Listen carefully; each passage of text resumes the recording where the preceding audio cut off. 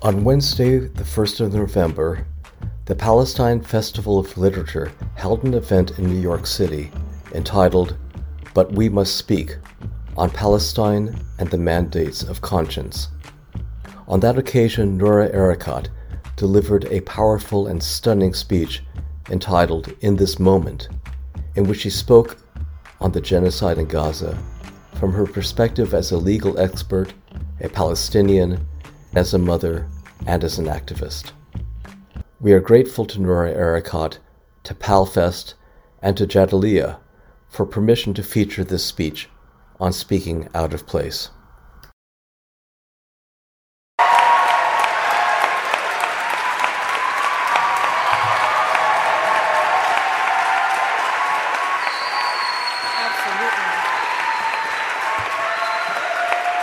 Absolutely yes. Absolutely yes. I cannot tell you the joy I have right now, joy that I have not felt in many, many weeks, but the joy that I feel right now in your company. The joy in being able to gather with a testament to our ancestors, with a testament, a commitment to the generations after us, that we are fighting, that we fought for our humanity, that we were here, that we said no, that we gathered, that we had no fear. I am so happy to be with you here, with the folks in the Riverside Church, with the folks that are streaming with us. When I thought about this evening, I did not know if I should speak to you as a teacher and tell you about Gaza. Should I tell you that Gaza was once a city district of historic Palestine that sits on the eastern coast of the Mediterranean Sea, that its harbor and fertile land has made it a focal point of trade and empire for centuries, including the Romans, the Mongols, and Napoleon's France, that prior to 1948, the Gaza district contained almost 90 towns and villages. It was 38 times larger than the current 140 square mile strip, making it the largest district in mandatory Palestine until Zionist militias destroyed a majority of these towns. Should I tell you that upon Israel's establishment, a severely truncated Gaza absorbed nearly 25% of Palestinian refugees exiled from their former homes, increasing its population from 80,000 to 280,000, that number has grown to 2.2 million today, who are predominantly refugees and children, dependent on food aid for survival. Do I explain to you that Israel began to circumscribe this Palestinian territory in 1993 as it was entering into the Oslo Peace Accords? That it began a process of de-development, isolation, containment of Gaza with the intent to make it a Palestinian statelet and to instead focus on annexing the West Bank, whose land it coveted and whose natives it also sought to remove. In this context, I can tell you that Israel imposed a land siege and a naval blockade, hermetically sealing this coastal enclave, placing it on a subsistence diet just above starvation, relegating it to conditions of bare life, and then systematically pummeling it with advanced weapons technologies in a bid to take the land without the people, to achieve in Gaza by warfare what it seeks to do in the West Bank through martial law, in East Jerusalem through administrative law, and throughout historic Palestine through civil law. Or should I speak to you as an attorney and tell you that when Israel withdrew its settlers and military infrastructure in 2005, that it maintained its effective control over the population registry, the skies, the underground water sources, the electromagnetic spheres, all points of ingress and egress, and thus remains in occupying power with the duty to protect its civilians? That Israel has no right to self-defense against territory that it occupies.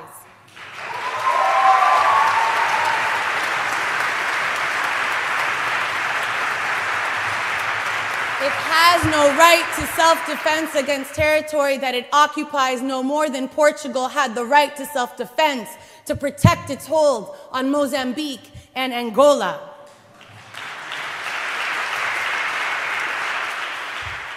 Should I explain that people fighting against colonial domination, alien occupation, and racist regimes, Palestinians have a right to use armed force so long as it's regulated by the laws of war,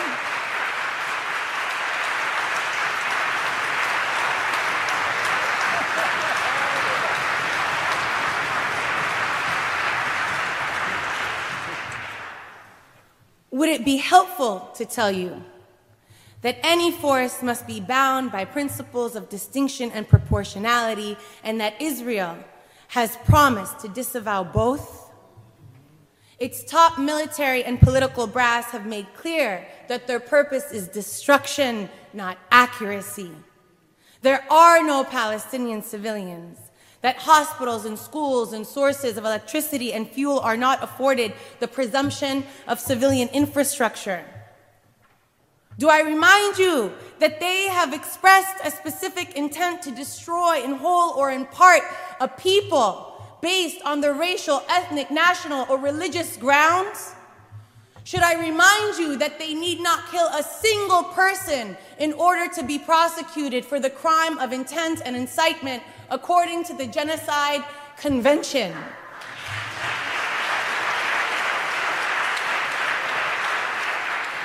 Should I recite the numbers anyway, that in 26 days, Israel has killed more Palestinians that were murdered in the Bosnian genocide? Do I tell you that for the past 2 decades, Israel has not gotten away with murder, but has changed international law to make its grotesque violence permissible? That it says Gaza is not occupied, nor is it sovereign, it is a hostile entity. That it claimed that this is not a civil war, nor is it an international armed conflict, but it's this new category, an armed conflict short of war. That Palestinians participating in hostilities are not merely legitimate targets when they pick up arms, but even when they lay asleep next to their partners in homes filled with their families. That the lives of their soldiers are worth more than the lives of enemy civilians, and proportionality is forward-looking, so that untold destruction is reasonable and recommended in the language of law.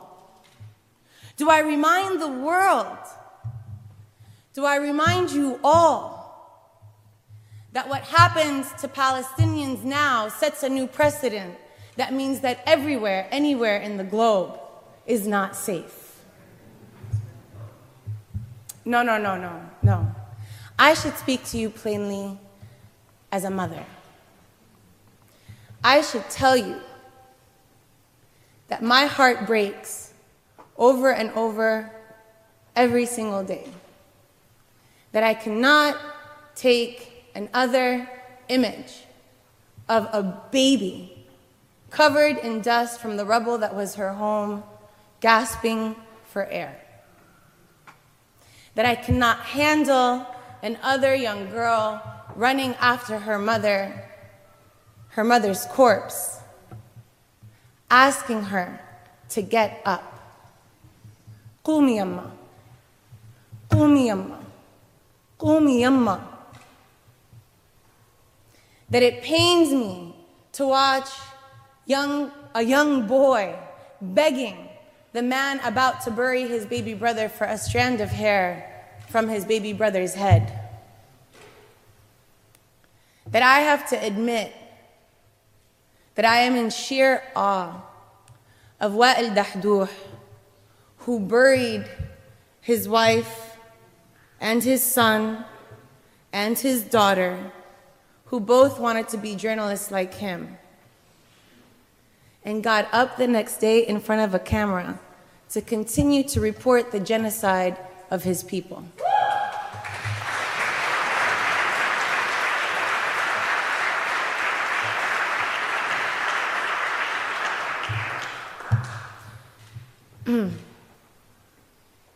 Shall I describe my acute stress imagining 130 newborns in NICU at risk of death because of lack of fuel and electricity, only to look up and hear anchors ask me if the price is worth paying because some civilian life is sacred? Or that when I ask my cousin in Ramallah this morning how her children are faring, she says they have learned a painful lesson these past weeks, that world powers agree that their lives are not worthy. Do I speak to you as a Palestinian and tell you that we are a remarkable people fighting for the noble cause of freedom?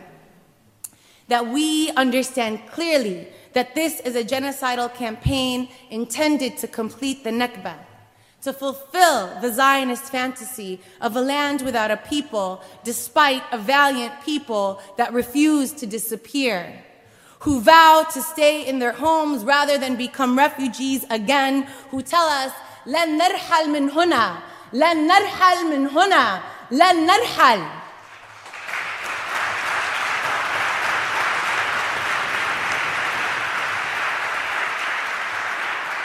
Whose pride and love and rootedness and tradition and song and prayer and belonging will forever, forever haunt settlers who build nuclear weapons, marshal global superpowers, and still tremble before the truth of our existence.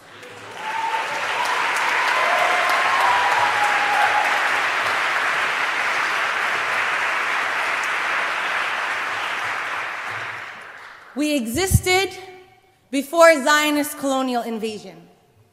We exist now even among the rubble of humanity's remains. We will exist when Zionism is dismantled bit by every racist colonial bit.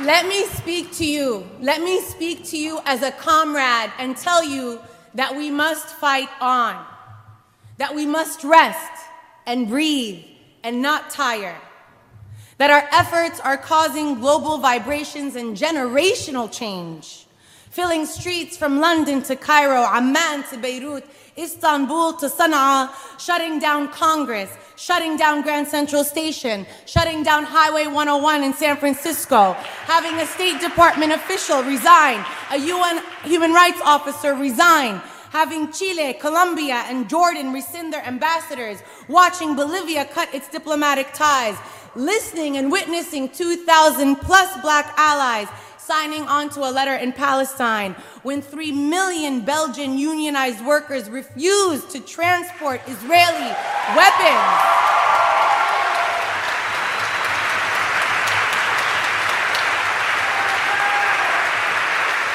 We have disrupted Senate appropriations hearings asking for more money.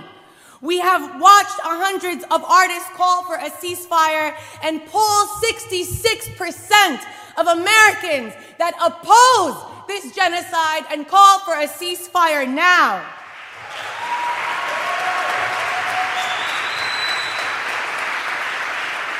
That number keeps growing, that number keeps growing, and as your comrade, I want to ask you and remind you that as we fight on, to be vigilant because repression is growing. To remind you that in our vigilance, we can protect ourselves. We need not cower. Palestine Legal, the only legal institution in the United States dedicated to protecting activists and allies in order to keep fighting has documented 400 incidents of harassment, abuse, doxing in the past 3 weeks alone. On average, annually, they document 200 to 300 incidents. But in the past 3 weeks, 400 incidents alone. Law students who had their offers rescinded, medical residents who have been fired, editors-in-chiefs of art magazines who have been fired, fashion magazine, entertainment agency executives who have been set aside for opposing genocide.